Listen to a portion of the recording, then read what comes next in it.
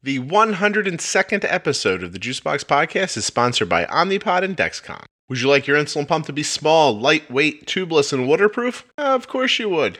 And what about the speed and direction of your blood sugar? Wouldn't you like to know? Is it going up? How fast is it going up? Is it dropping? How fast is it dropping?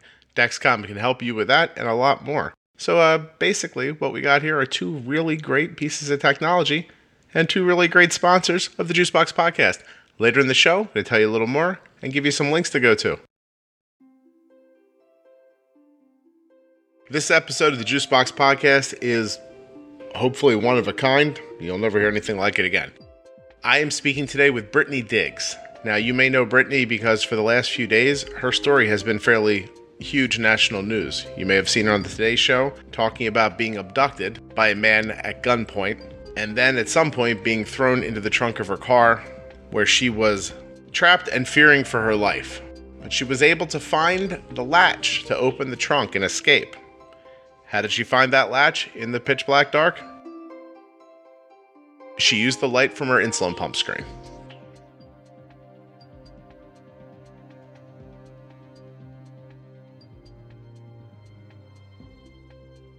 Please remember that nothing you hear on the Juicebox Podcast should be considered advice, medical or otherwise.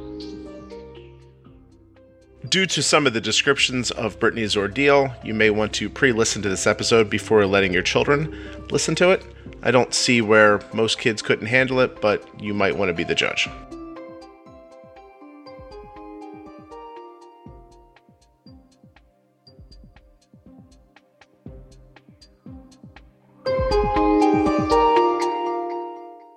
Okay. All right. So I'm Brittany. I'm from Charlotte, North Carolina. I was born and raised there. I just recently moved to Alabama. It'll be a year in May. I've been a type 1 diabetic since I was 15, so just celebrated my 10-year anniversary on Valentine's Day of this year. And I am a retired track athlete. Don't run as much as I used to. And I'm a nursing student. Brittany, that track athlete thing is going to come up later in our conversation, I guarantee you. Gotcha. But so, okay, you were diagnosed when you were 15 and you were, right. 9th, 10th grade, right at the beginning of high school, maybe? 9th grade. It was second semester of 9th grade. Okay. Yeah. Wow. Anybody else in the family have type 1? Did you expect it, see it coming? I didn't see it coming. I honestly didn't even know what diabetes was. I used to see like commercials for JDRF all the time, but I had no idea what it was. But I also didn't know how heavy it was on my dad's side of the family. My grandma, grandpa, one of my aunts had it. She passed away from it, well, because of it.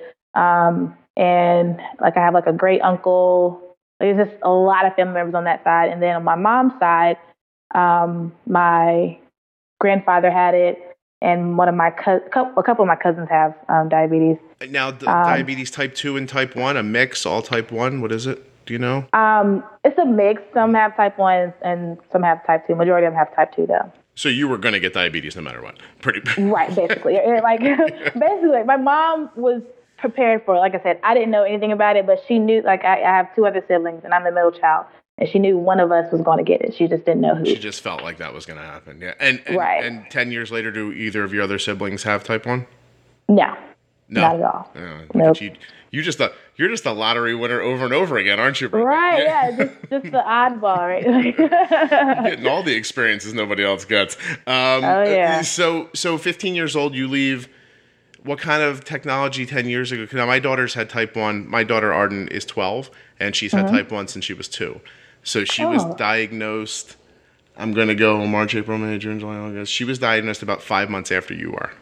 Gotcha. Right? And so, when we left the hospital, it was this tiny little, what I look back on now and think of as a junky little meter, some test strips and some needles and a vial of insulin. Right. And they were like, That's exactly what it was. You go get it. Yeah. And, but I've actually been on the insulin pump since, I remember that summer they, was I was able to get an insulin pump. So I've been on an insulin pump since then. So I think it was maybe June or July of, what's that, 2005? Yeah, I've been on it. Yeah. Did your family have to kind of advocate for you to get on a pump, or was it just your doctor kind of thought that way? My doctor did. My family, of course, they were like supportive as far as like, with me being diagnosed or whatever, but they didn't push for it because none of them have one. So of course they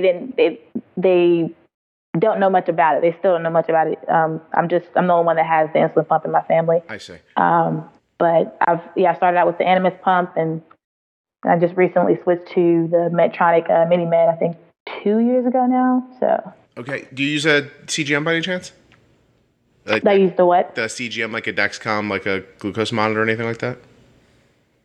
Well, I just use, it's more like the continuous glucose monitor. Yeah, I do. I just got on that. I want to say, actually, it's been a year now that I've been using that. Oh, cool. So. Oh, that's great. Well, yeah. you're all gadgeted up then. You're good. Right, yeah. I'm just, everything new technology-wise, I want it. So. I firmly believe that, you don't switch just to switch, but if something's better, then you should, you don't want to be the person like a decade from now who's like, wow, I didn't know people did it like this. And you're old school in it with, your version of boiling urine to find out what your blood sugar is. Exactly. Yeah. You don't want to be like looking back going like, oh wait, I'm the only one still doing this. So, exactly. So here's my question, right? So 15 years old seems like a very specific time for a young lady. And so you're someone's telling you have diabetes. You sound like you were probably an athlete back then. And is this something your parents, like, did they hand it to you and go, hey, Brittany, here you go, good luck? Or did they help you with it? Or was it a mix of it? How did that first couple, like, year or so go as far as who was kind of steering the ship, I guess? Well, I was living with my mom at the time, so she was very supportive of it. Like, I feel like she was more heard about it than I was, honestly, but oh gosh. You have a wolf. It might as well call him that. Let me get out of here. It's fine, please. There's dogs here that are going to make noise pretty soon, too.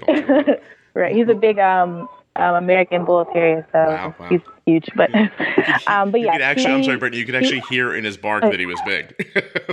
Right. Oh, yeah. He's huge. It's like 80 pounds. Oh, my God. Sorry. You're fine. But yeah, like, she was very supportive throughout the whole thing. Because, like, I did take it pretty hard, but like I said, I feel like she took it harder than I did. And she, was, I wouldn't say hounding me, but she was just making sure, like, I was staying on top of, making sure my blood sugars were good, make sure I was taking my medicine. If I was feeling weird or acting weird, she was checking on that.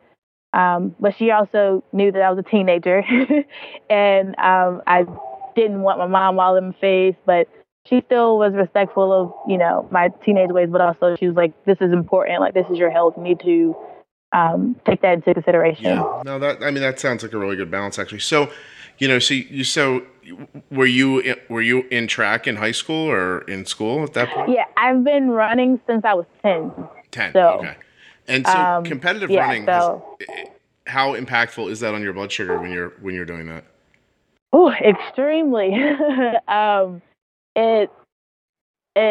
It could go up or down. Like, if my blood sugar wasn't like in the normal range before I ran, of course it would affect my race, and I would feel awful during the race and after. But it also couldn't be too low, or otherwise, in the middle of my race, I would feel myself about to pass out, or like I've had. You're gonna shut off, right? Right. Yeah. Exactly. Or it would happen right after my race. Like but even though I've been running since I was 15. Well, with diabetes since I was 15, I only had about like a few. I want to say maybe like 3 instances where it got real bad and I needed medical help then. But other than that, like, most of them I can catch, or my coach or my athletic trainer would catch before it got too bad. And back then, there's no glucose monitor then, so you're just doing your best to keep the whole thing balanced and I guess exactly. Yeah. And I didn't even get on the continuous. I didn't even get on the continuous glucose monitor until after I finished running. So it would have been so much more helpful while running, but it wasn't anything I knew about at the time. Yeah, so listen, 10 years ago, it didn't exist. So, it's not like you were missing it. It just wasn't here yet. So did you ever notice, so my daughter plays, softball competitively, as competitively as a 12-year-old can do something. And, right. and when anxiety, anxiety, stress, but also the desire to win, like competitiveness. When that hits her, her blood sugar goes, like, she needs insulin for when she's involved in a competitive situation. Right, exactly. And that would happen. And that happened to you as well? Right, yeah. Yeah, it's hard to tell somebody sometimes you need insulin just for adrenaline. And it's a hard, it's a hard thing to imagine, really, but it's very true. So, okay. Yeah, it's like a sugar rush kind of, but just your body preparing for what you're about to do. It's great. It's the fight or flight. It jumps in, and it's funny too. Like I say on here sometimes that if she goes to practice, and nobody's keeping score, she can play just as well as she would play in a game, but her blood sugar doesn't go up because it's just she's not out there trying to win something. It's just this process of going on. So anyway, okay, so 15 years old, and then so if you're 25 and been a nursing student for about a year, right? It hasn't been a year. I actually started nursing school this past August, so just past August. Okay. Fresh in the game, yeah. So did you go to college and compete running, or did you? I did, yeah. So this is my second degree. My first degree was at Western Carolina University. That's where I ran track all 4 years, and my first degree was in recreational therapy. I'm sorry, you cut out a little bit there. Recreational therapy. Okay. And then can you hear me? Okay. I can, but there's like music in the background or something like that. Oh, sorry. Give me 1 second. Okay, guys, listen. Because of the nature of this episode, it feels weird for me to cut in and tell you like some personal story about using Omnipod or Dexcom or read an ad to you. But still, the lovely people at Dexcom and Omnipod who support the podcast would still like their ad read. So we're going to kind of meet in the middle here today. I'm just going to tell you this.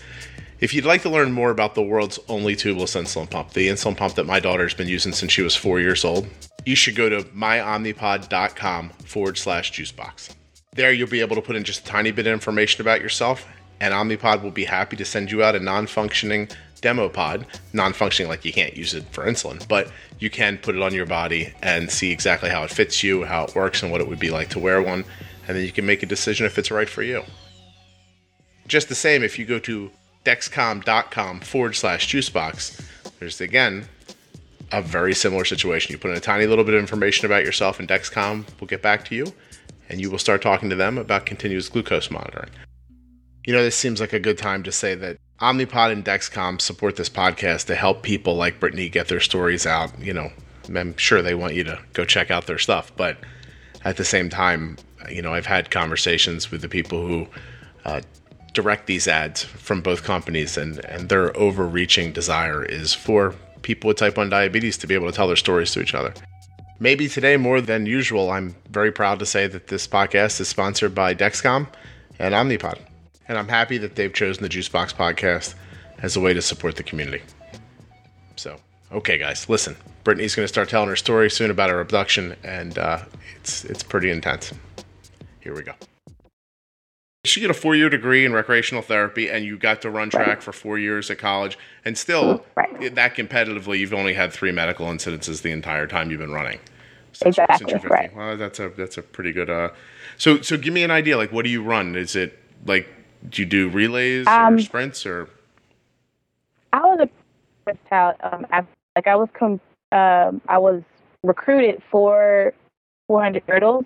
But even when I got there, somehow he was able to train clumsy me enough to do the 100 hurdles, which is, definitely different from 400 hurdles. You don't need that much technique. You just run and jump basically. But with 100 hurdles, it's definitely a different technique. But I did those. I did the 4x1, 4x4, 200, the open 400. I did a lot. And even when I was younger, I did pretty much every event. Did the long jump, not triple jump, couldn't get that down. But long jump, shot put. I did high jump. So pretty much I've tried everything. You've tried everything on track. If I asked you how quickly back in your glory of that time, 60 yards, how quickly could you get? Do you know what you're Well, I did the 100. That was about the shortest I did. And then I want to say that's open. Hurdle time or like just the open 100? Brittany, I'm going to stop you for a second because something's interfering. So I'm going to go out on a limb and say maybe your cell phone's near the iPad. No. No. It's not. No. No. Mm-mm. Are you pretty much where you were when we started talking as far as like? Yeah. Yeah. Okay. It's okay. I just you kind of your audio just went away for a second, but it's of course now that I've explained to you that it went away, it's completely back. It's coming back. Yeah, so, okay. So Don't like you hate that? Yeah, you're like if I had to just quiet it down for 1 second, it would have been. But so okay, 100 yards. How fast did you run 100 yards?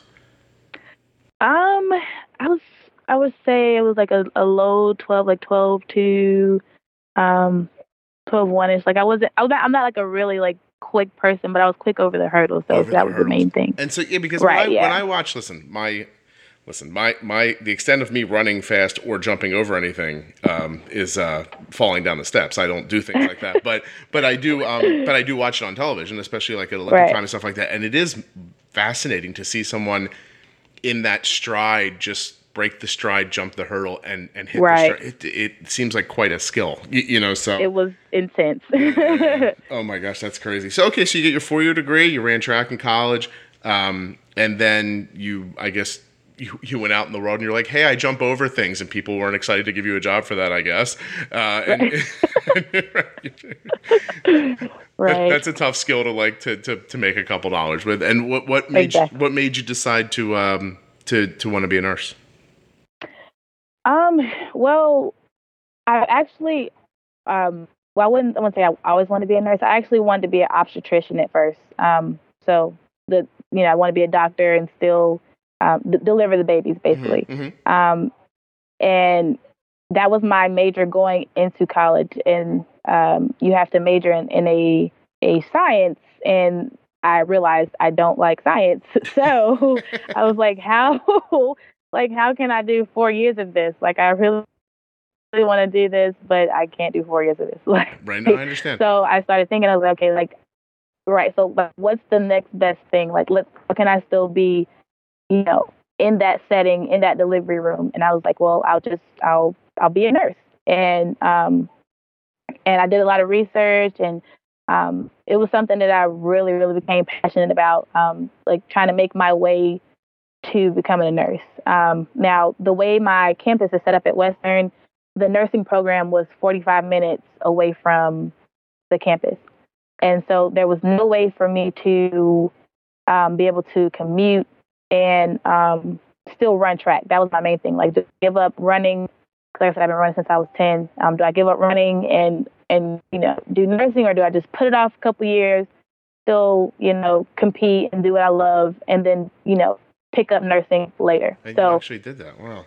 Right. Yes. Yeah. Only major I could switch to that did not require me to stay in school too much longer was respiratory therapy. Now, granted, I loved RT. It was definitely an awesome program, and it's something I actually considered doing.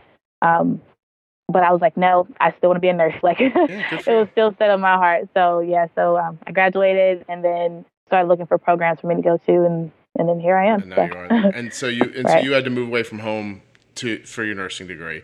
And you haven't been there very long, you said. So you're in Alabama now, and the rest of what we're going to talk about happened in Alabama. Is that right? Right. Yeah. 25-year-old nursing student Brittany Diggs was abducted allegedly outside her apartment. She was forced to drive her car, and then her abductor stuffed her into the trunk of the car. So do you live on campus, or I'm assuming at 25 you probably have an apartment somewhere? I was going to say, I have an apartment. Yeah, it's not you and some 17-year-old girl living together in a... All right, no, yeah. It's two 25-year-olds. I wouldn't even do that to me or her. Yeah, right? You probably would just not... Right. It wouldn't go well, probably. Right, it would not. Okay. So we sort of, as they say, buried the lead. We haven't really talked about, how I found you or anything like that, but... Right. But if anybody's been paying attention to the news over the last week, you are in fact the Brittany who was abducted and found her way free from her car trunk using the light from her insulin pump. Right. Yeah, and so we're gonna spend the rest of the time, if it's cool with you, kind of talking about that because, I'll tell you why. it would be easy to tell you like, oh, wow, this is sensational and people care about it, so I'd like to have you on the podcast. But that's not really what drew me to it right away. So I got up the other morning, I saw your story online, and I just read it. Like, you know what I mean? Like, I didn't watch a video, I didn't hear you interviewed, I just read it, and I told my daughter about it on the way to school. And it just, it's one of those things, like, it captures your imagination. Like, wow, someone abducted another person and shoved them into a trunk and told them they were going to kill them. And you're just like, you think as you're thinking about that, right, that that it's something you can imagine, right? But I realized after I heard you speak about it about a day later, I think it was were you on the Today Show? Yeah, the Today Show. If this don't work, I'm going to kill you. Brittany says panic was setting in. My biggest fear was he was going to drive this car into a river, and I'm going to drown here, and nobody's going to know I'm in this trunk. So when I actually heard you speaking about it, it wasn't as much hearing you speak about it as it was watching the surveillance video from where the end of the ordeal kind of came together. And I'll tell you where it struck me the most, right? And then we'll sort of go back and talk about it. But in the end of the surveillance video, you find your way to it seems like you just continued to as far back into this building that you went into as you possibly could. And right. Well, I was trying to find my way like behind the clerk's desk. So I was looking for the door. I assumed you were just trying to get as far away from the front of the building as you possibly could. But there was a moment where you I don't know, you couldn't go any further, whatever happened, but you put your back on the wall and you kind of slunk down on the ground and grabbed your knees. And like in that moment, like watching you in that moment, I realized that I didn't have the first idea what happened to you and I couldn't imagine it. And that's when I thought like, I have to find this person and talk to them about this. Gotcha. Because of being diagnosed at 15, but one of the things that I hear over and over again from people is like, oh, my son, my daughter was diagnosed with type 1 diabetes. There's all these things in their life that they can't do now. But I feel like what happened to you proves the exact opposite. So, exactly. You know what I mean? So, please take me through it as best as you, as much as you want to, but where were you when it all happened and how did it start? And can we kind of walk through it a little bit? Yeah. So I was in my apartment. Not in my apartment. I was in my apartment parking lot. I just pulled up, got off of work, and I got out of my car, was headed to my stairs, and I heard somebody running behind me. So I turn around, and I'm stopping, like I'm thinking he needs help or something. But then I hear a gun cock, and I'm just like, whoa, wait a minute. Like, and the whole time I'm just like, this can't be happening right now. Like I've never, like, you see stuff like this all the time in the news. I'm just like, this, you always think this will never happen to me. Sure. And that was clearly shocking. So I was mainly in shock the whole time. And so there was a lot going on, like in between us leaving. Like he made me get in my car and drive him around. And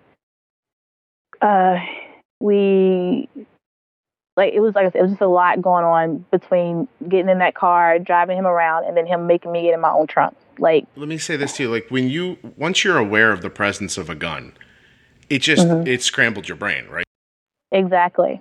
And the thing that had me in shock the most was that I literally had nothing to defend myself.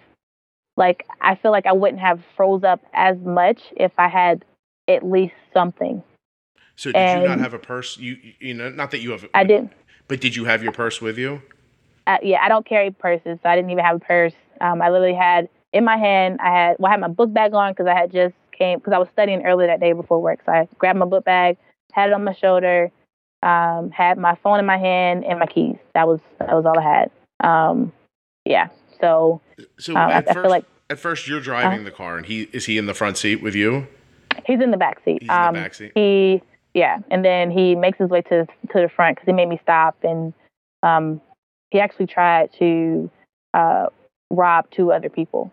Like, he was like, if you don't have anything, you're going to help me get it. So you didn't have any money, so you became the driver for his crime spree, basically. Exactly, right, yeah. Did you ever actually physically see a gun? I did, yeah. He had it pointed at me the whole time. Well, he had it pointed at me the whole time we were outside my car, like when he first ran up on me, and he had it pointed at me the whole time while I was driving. So, So let me just stop you for a second because I want to give you a second, and to be perfectly honest, I want to give myself a second. But because it's overwhelming to hear, you know. Yeah. So the time frame is he gets in the car in the back seat with you. At some point, he becomes in the front seat. He recognizes. I'm assuming you were like, my God, I'm in school. Like I don't have any money, and so he decides, okay, if you don't have money, we'll get money from someone else. So he has you approach people who are walking the street. Does he? No, they're in their cars. It was an older couple. I'm assuming they were husband and wife. They were about to pull into their driveway, and he made me get out the car and flag them down for a cigarette lighter, and they ended up just driving off because they were about to just go in their driveway and go in their house. Right. But luckily they caught on to at least felt something was suspicious, and they drove off.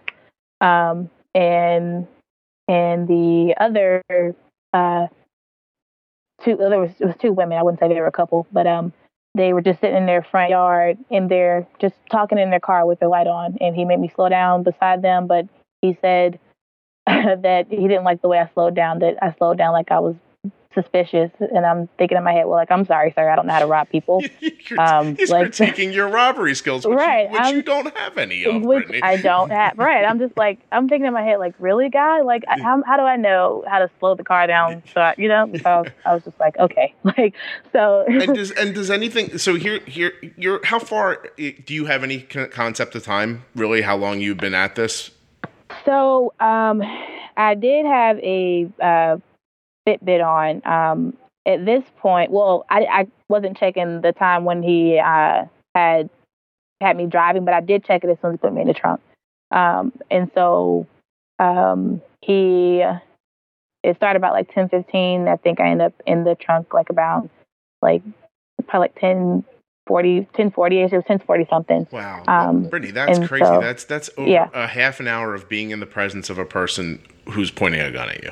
Exactly. Like it was, like I said, it was a really, really long night. Yeah, like, no kidding. And I just wanted it to be over. Yeah, right. And let me ask you this. So, everyone who has diabetes leaves the house pretty much with the same thought in the back of their head, right? Like, do I have, is there a juice in my purse or candy, or do I have a way to like stop my blood sugar from getting low if I have to? And it's something that people, I think it's omnipresent. Like, you don't think about it, but it is a consideration for you when you go out the door. When something this horrific happens to you, does it overpower that? Do you not even did you ever once during this thing think, I have diabetes? Like, I wonder if I'm okay or did it just never come into your head? I did, actually. And the crazy thing is, like, before he put me in the trunk, he patted me down, checked my pockets and all that stuff. And he patted where my insulin pump was in my pocket. And he was like, "What is that?" I was like, "Please don't touch that. I have diabetes. Like, if you take it off, I'll get sick." Like, that was, because he was going to take it. Yeah. Right. But at the time, I wasn't even thinking about the back. Like, I was really just thinking, like, please don't take this off. I don't know how long this is going to go on. I really don't want to get sick. Like, right. Because if he takes sick, or you don't, I guess you're not thinking about it in the moment, but in hindsight, looking back, this went on for, hours. It could have gone on for days. He could have taken you somewhere afterwards. And so you tried to just minimize the idea of what this thing was, because it's not like you were about to give him a lesson in insulin and how it works in your body, right? But just you gave him the idea of like, look, you can't take this from me. Right. Exactly. But that didn't stop. I guess he's in too far at that point. Like, it's, it's not like he's going to go, "Oh, I didn't realize you have diabetes. My grandmother has diabetes. Why don't you go ahead and go home now?" He didn't find like a connecting moment with you or something like that. It was like, "Oh, I'm so sorry." But so, okay. So at some point, he becomes, obviously his plan, or the lack of a plan, is showing itself, and you get literally tossed into the trunk of your own car. Right. And so now, what is he doing now? Driving around trying to use your ATM card, or? Yeah.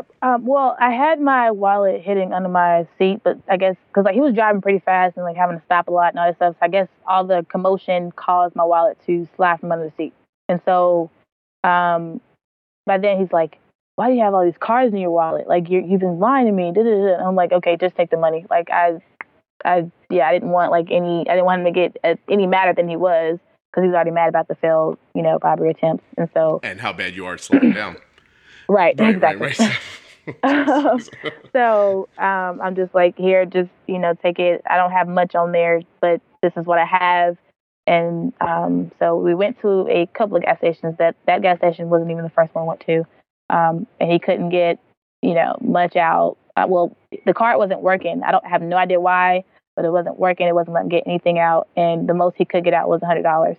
And so, he's upset about that. And like I said, this is about after the second gas station we've been to, he's like just calling out all kinds of threats, like, and of like killing me or like sexual acts and stuff. And I'm just like, okay, I have to get out of this trunk, like, because I'm just, and that's pretty much when the panic set in, when he put me in the trunk, because I was in the dark, no idea where I'm at, who this man is, where he's driving to, like, and I just, I panicked. I did. I started like hyperventilating and crying. Like, I just didn't know what to do. But then I finally calmed myself down. I was thinking like, okay, I have to get out of this trunk. But I didn't know how. So like, I knew like the back seat of the car, would fold down if needed to. But I'm like, I don't think you can do that from the inside of the trunk. So I was, like trying to make sure I could, if you could or not, without trying to make any noise or anything. And that, of course, didn't work. And so I'm like, okay. And then I'm laying there and I'm thinking, and I'm like, I remember seeing a video on Facebook, like, hey, like there's trunk latches, like if you ever need to get out, like there's a trunk latch. And I'm like, but I remember it saying it glows in the dark. And I'm looking around like there's literally nothing glowing in the dark. Yeah. Nothing glowing in the dark. So I'm like, crap, I don't have one. But I'm like, I'm still gonna look around for something like a crack somewhere where maybe I can, get through it or anything like that. But I'm like, like I said, still laying there. And then I got the idea like to use the backlight on my pump. Like and it's not a bright light at all, but it was bright enough to light up, so like I literally had to put it against the wall of the trunk to find everything. Right. That's how dim the light was, but it was enough light for me to see. And you found that latch eventually. Right. So let me go back a little bit and ask you a couple questions, because you said some pretty interesting stuff in there. So when you were with him in the car, and it was even though it was a completely screwed up, effed up situation, it was still a human situation. There's this angry person, and you were having, but as soon as he took you away from him and put you in the trunk, without having to deal with him moment to moment, that's when I was able to think, right? Yeah. And so you panicked, you pulled yourself back together, and then you were able to really start thinking about yourself. Let me ask you, when he starts saying, if we're not going to find money, I'm going to kill you, or like you were saying also, I'm assuming he was saying some fairly unpleasant things about assaulting you. Right. And so when that's happening, does that ramp it up for you? You're like, wow, I got to get out of here. Like, exactly. Yeah. Like I was already in panic mode. Like I said, just being in there and knowing I couldn't get out on my own. Mm-hmm. But then when he got mad, like I said, because it wasn't working, and he's like, all right, we're going to try one more ATM. And I'm just like, okay, like I need to get out of this trunk. Yeah, like, I don't know how, but I need to get out of it. Like, so there's, I'll try to find the video and link it to a blog post or something so that people can see it. But it really is, it's horrifying to watch, because you pulled up in front of a gas station, and so there's surveillance video from out front. There's surveillance video inside, so as it, I want you to kind of describe it kind of step by step as we talk about. But the first thing that happened was he had pulled in like nose first into a parking spot. So by then you've got the latch in your hand by then, and you're thinking, right, like, when am I going to get out of the car? Now I was talking with my son about this last night, and I said to him, I said, I'm assuming that it went through Brittany's head that she doesn't want to spring from the trunk while he's there. Exactly. That's why I was like, I don't know when's a good time to do it, but I wouldn't want to hop out and he's outside the car, or, like he would have a way to get to me. Yeah, right. Or, he could have panicked and shot you. He could have, he could have just grabbed you and put you back again. Like, he still got a gun, whether you're, right. So in your mind, you thought, when I need to do it when he's distracted. Well, so he's distracted. And so while the car's moving. So now my first question is when he backs out of that parking spot, could you feel that you were moving? Like, did you know not to throw yourself out into the path of the car? Like, could you tell that was happening enough? Yeah, I felt us backing up, and so I just, I knew it wouldn't have been smart to do that while he's, because of course I would have got hit by the car. So I was waiting until he got back in drive to do it. And he started taking off so much faster than I thought he was, and I was like, oh crap! Like I need to go ahead and jump now. Like so. Yeah, it was not a moment. And so you were in enough peril. There was not a moment's hesitation of flinging yourself out of a moving car. Well, I would not say that, okay, Scott. Honestly, like you thought about it for a second. I really did, because I opened it. And I'm not gonna lie to you. I'm like, this is moving pretty fast. I don't know. I literally have my right leg hanging out the car. I'm like, how do I do this? Like, how do I step out of this? And like, okay, you know what? Forget it. YOLO, and jumped out. Like. Now here's the part where I as serious as I thought our conversation was going to be, I almost nearly laughed when you were introducing yourself at debating because you said I ran track, and because in that surveillance video you hit the ground and you were moving full speed in like 2 steps. I got up as soon as I literally touched the ground and took off. Like all my track skills, all my fast twitch muscles came in handy. I almost can't wait to talk to my son again today. Not that he doesn't have diabetes, the other one, because when we were talking last night at dinner, I was like, man, you should see this girl. Like, she was flying when she, and so, and then what strikes me next is you went through the front door of that gas station so quickly that when you approached somebody for help, you frightened him. I did. I know. And I was like, look, like I'm trying to get him away from me. Like I'm trying to explain as I'm still trying to get away, but I'm like, look, get away from me. Like there's a guy trying to rob me. Like it was such was such, I'm now talking like it happened to me, but it was such an interesting situation because even without sound, it was clear. You burst through that door so quickly and came at that man that he started backing up like, yo, what's happening? And at the same time, you could see that you were trying to convey something to him, but you wanted to keep moving. Right. And exactly. It was just, did I have that right? Yeah. Oh man, it is so frightening to watch. Like because you can, it's difficult to imagine that you could feel someone's fear without the audio. You know what I mean? But I imagined you were like, guy, gun, car, I'm out of here. Geez. Okay. All right, let's stop for a second because now I'm upset. Yeah. Okay. So like I said, through the surveillance video, I see you can tell you're making your way through the building, but are you speaking? Like, what are you saying out loud while you're inside? So, and they actually do have a video surveying of what I'm saying, but basically, like, I run in, he tries to grab me. I'm like, no, you don't understand. Like, there's somebody trying to rob me. Like, I'm still trying to get past him, and he's still trying to hold me. And I'm like, no, like, you, like, go take care of that. Like, let me get behind this counter, basically, like. Right. And was that gentleman, was he an employee of the store, or was he just I don't know if he was an employee or not, but I don't know if he was like an owner or employee, but he knew the people behind there. Like he was back there with us as well. So because, I don't know what his position was, but because Brittany, listen, I'm going off of some odd surveillance video of you being basically abducted, but you're tall, right? Like you're I'm 5'7". Okay, because he was quite taller than you, and yet I thought you were tall when I saw you in the image. So, because now that's an interesting situation. Now I have a person's running at me and saying, "Hey, did you mention a gun when you came in? Do you know?" I don't remember. I think I did. I did. Yeah, because that I might have ran right with you. I said, like, well, let's all go. But he was so busy trying to stop me, and I'm like, get out my way. Like but I can understand like his point, but.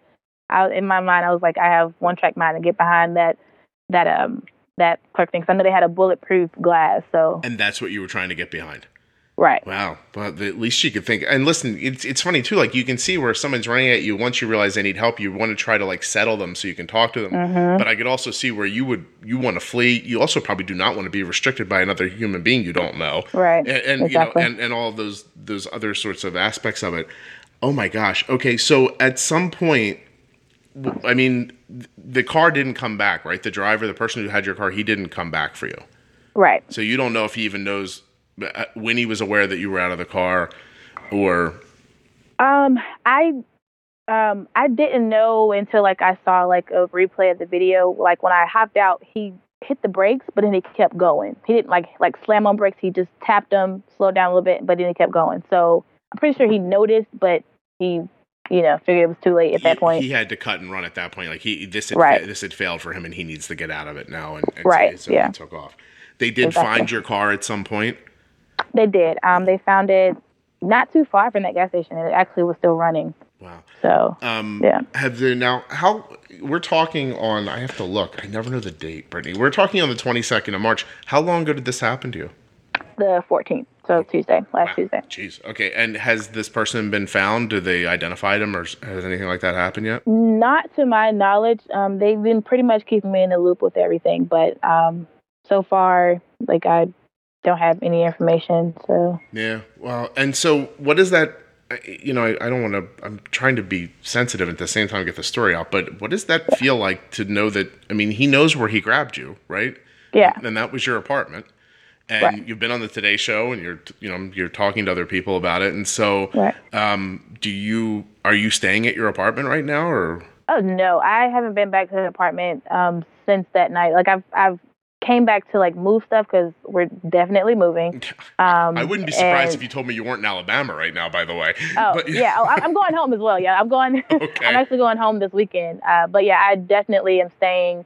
Absolutely nowhere near that apartment. It's actually almost an hour out. And like I said, I've only been back to pack up stuff because we're moving out of there. And I definitely will not ever go there by myself. I haven't gone there by myself. Yeah, so. I can't imagine you could. I mean, honestly, it's, I think it's something that gets over, I don't know if it gets overlooked, but, like I told you, my daughter's 12. She's all of like 5'1" and weighs like 92 pounds. And, last week they had a day off from school, and she said, hey, me and my friends want to go bowling. And all I could think was, I don't want to take some kids bowling. I'm like, all right, And she goes, no, I don't want you to come drop us off. And I was like, oh, you idiot. I'm not leaving you and your friends by yourself at a bowling alley. And when she starts asking me why, and I start saying all these things, like it just... you just never know. You never know. Like, and you can't, and listen, I don't live my life in fear, as it doesn't sound like you did prior to this either, but at the same time, common sense will tell you, and your situation is a reflection of that, because you're 5'7", you're athletic, you're not at a loss for how to take care of yourself, and still, it takes one person holding a gun to end all of the ways you could take care of yourself. You stop being, you can't run. Right, because you're afraid I might get shot if I run away. You can't, you can't fight. You can't, you're stuck. And so, I wanted to ask you, it's such a fresh idea, but are you considering the mental health side of this for yourself? Are you looking into ways to help yourself? Because I can imagine it's not going to just leave you. Right. I definitely have developed some kind of paranoia, especially, not knowing if he's still there. So just being out and about, granted, I'm pretty sure he doesn't know where I am. Like I said, I'm an hour out, but still, it's just the fact of I've lost my sense of security. And so I've been talking with my professors at school, and they actually recommended a therapist for me to start going to. And I've been looking into that. I'm actually supposed to set an appointment up today, but I definitely need something, because I just feel like my peace of mind is gone. Like I said, my sense of security is gone. So it's definitely been a lot to deal with. I know it's only been a week, and of course, things like this definitely take time, but it's still overwhelming.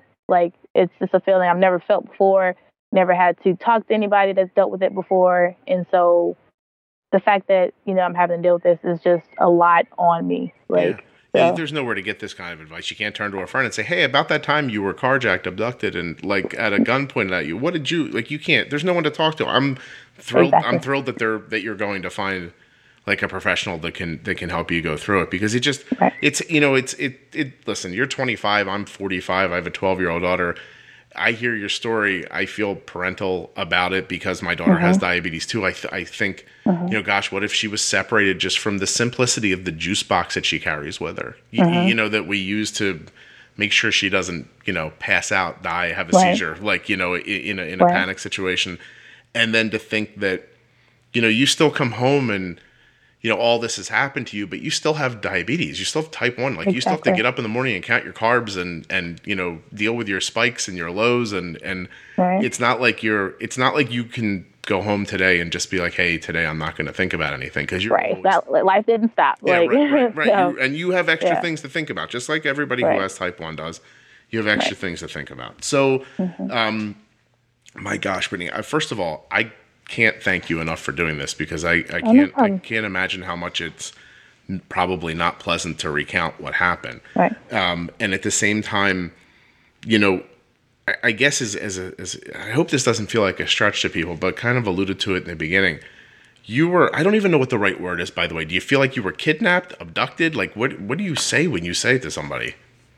Well, I would say more of abducted. Like I really don't know how to. Yeah, You were tied up in a warehouse and ransomed or something like that. That I think of more as kidnapping. Yeah, like I wasn't. Yeah. But let's just say some really terrible thing happened to you, and you you got through it with type 1. Like there's so many people who are like, oh, wait, can you imagine? What if my kid got stuck at the mall for an extra hour with the diabetes and I couldn't get to them? Or like, you hear people talk all the time about like these things that they're scared of with diabetes, but you were abducted, thrown in a trunk, had a gun pointed at you, escaped, all with diabetes. Like if you can do anything.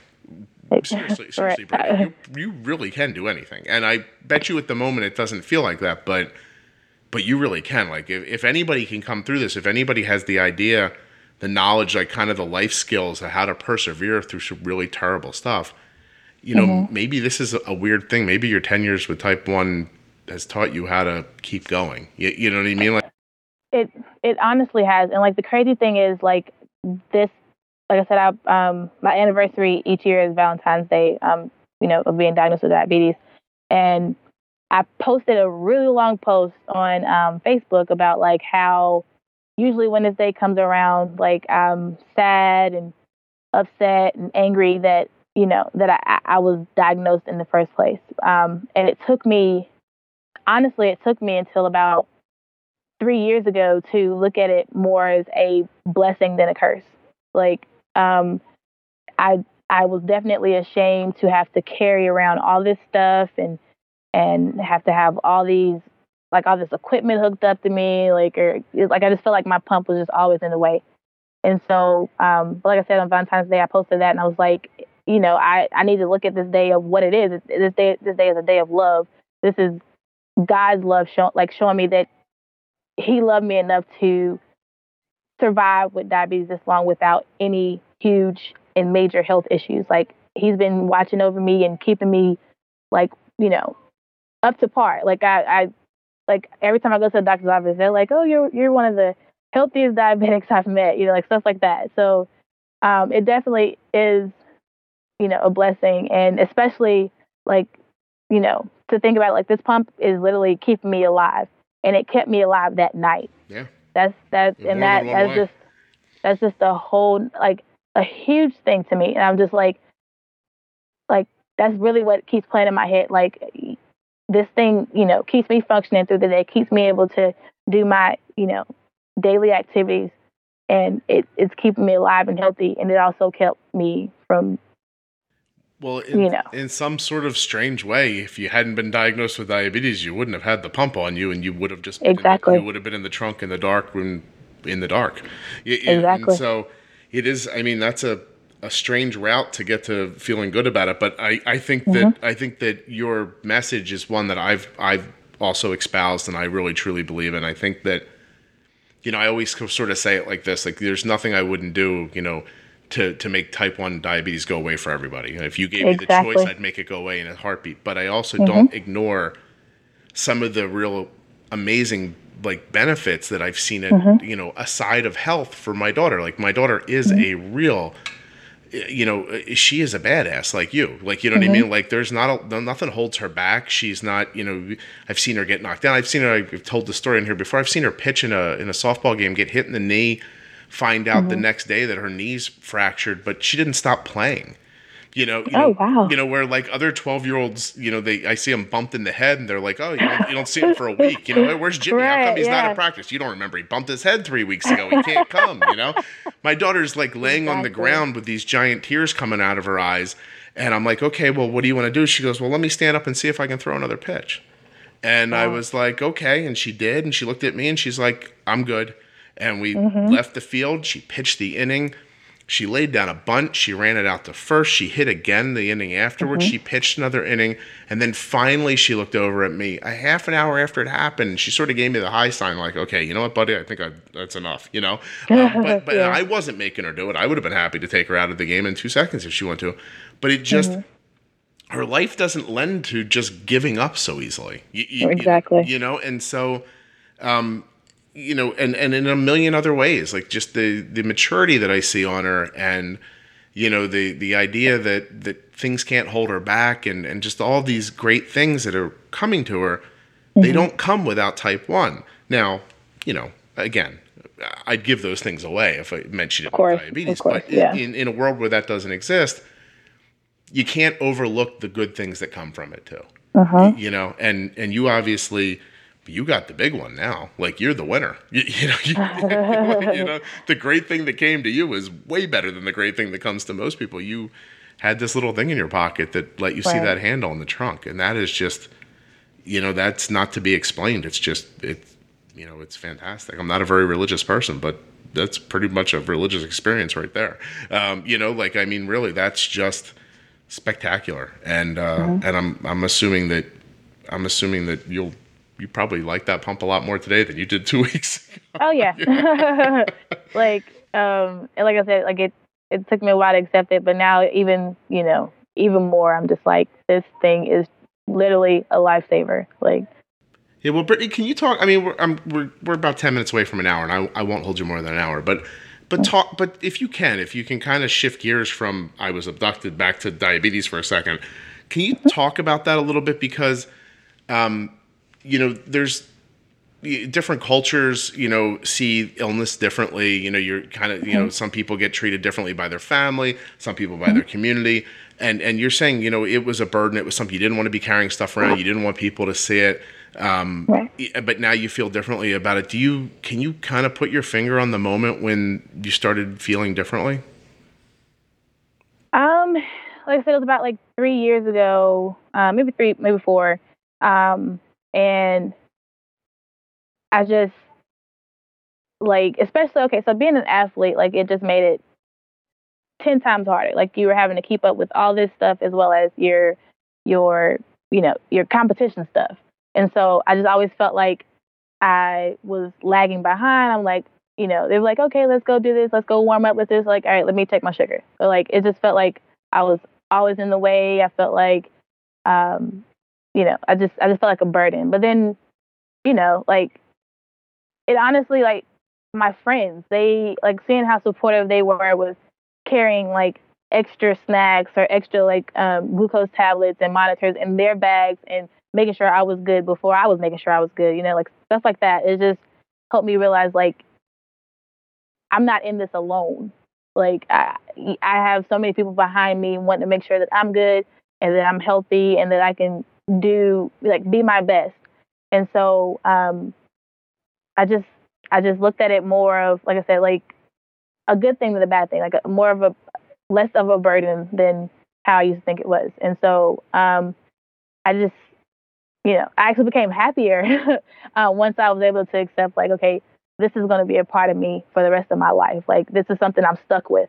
So if I want to be stuck with it, I might as well enjoy it, So like I'll make, jokes with my friends. I'll call like my pump and my glucose monitor like robot parts. Like I'm like, wait, let me make sure all my robot parts are good. Like and they they think it's hilarious. But I'm like, they are my robot parts. They're, keeping me functioning, keeping me going. Like so it definitely was an eye opener, and I've definitely like been able to be more at peace about my diagnosis. Like it doesn't define me. It's not me. Like most people don't know unless I tell them or unless I have to whip out my glucose monitor. Like I always refuse to let it define me because you've seen what it can do to people if it gets out of hand. And yeah, so if that burden hits you so hard and you can't get out from under it, there are too many examples of people who just get rolled over by it and can't pull themselves back up again. And, right, and exactly. It's you found it through. I mean, basically, you have your own little personal community of support, and then you got to see, at some point, you got to see, hey, these people don't see me any differently than they see each other. Exactly. And they've got my back, and maybe I should stop seeing myself differently too. Right. That support is huge. Yes. Like it's definitely a huge thing when it comes to, stuff like diabetes and everything. Well, Brittany, I will say this to you, and it won't strike you right away, and you might not know, and so I'm going to tell you, but you coming on and telling your story today, you just became like a support system for a lot of people. So, you get to be part of somebody else's sort of virtual community. And as I told you, before we started kind of recording, the feedback that I always get from people that is most overwhelming is I listened to someone's story and I found myself in their story. And through that, I was able to, move on, do blah, blah, blah, whatever they needed to do. They often find through someone else. So somebody's going to find themselves through you when this goes up, and you'll be part of how somebody else feels happy and starts naming their weird things and laughing about it. And stuff like that. I really think that, and I really appreciate that you put yourself out like this so that you could be that person for somebody else. Because most people come on and tell their story, and their stories, it's not your story, which is very unique. So. I just want to wish you a ton of luck, and thank you so much for coming on and doing this. Thank you. Thank you for, reaching out and inviting me on it. So. Yeah, listen, Brittany, let's get back together, some months or a year from now and just talk about diabetes instead of terrible stuff in diabetes. Right. Right. And I just want to personally wish you well, and I hope that the road that you take to, putting this behind you as best you can, I hope it's a quick one for you. Thank you. Yeah. I really do appreciate that. Absolutely. I hope you have a great day. You too. Bye-bye. Bye. Thank you so much to Brittany for coming on and sharing this incredible and scary and fresh story. There will be a link in the show notes. There's some of Brittany's friends have put together a GoFundMe campaign. Brittany's hoping to sell the car that this happened with and get a different car. I don't think it's something she wants to ever get back into again. Also, she's looking to connect with other people with type 1 diabetes, so I'm going to put a link in the show notes to her Instagram account. Thanks also to Omnipod and Dexcom for sponsoring this episode of the Juicebox Podcast. You can go to myomnipod.com/juicebox or dexcom.com/juicebox or use the links in your show notes to find out more. Don't forget to subscribe in whatever app you're listening in. If you're enjoying the podcast, please consider sharing it with a friend or leaving a review on iTunes.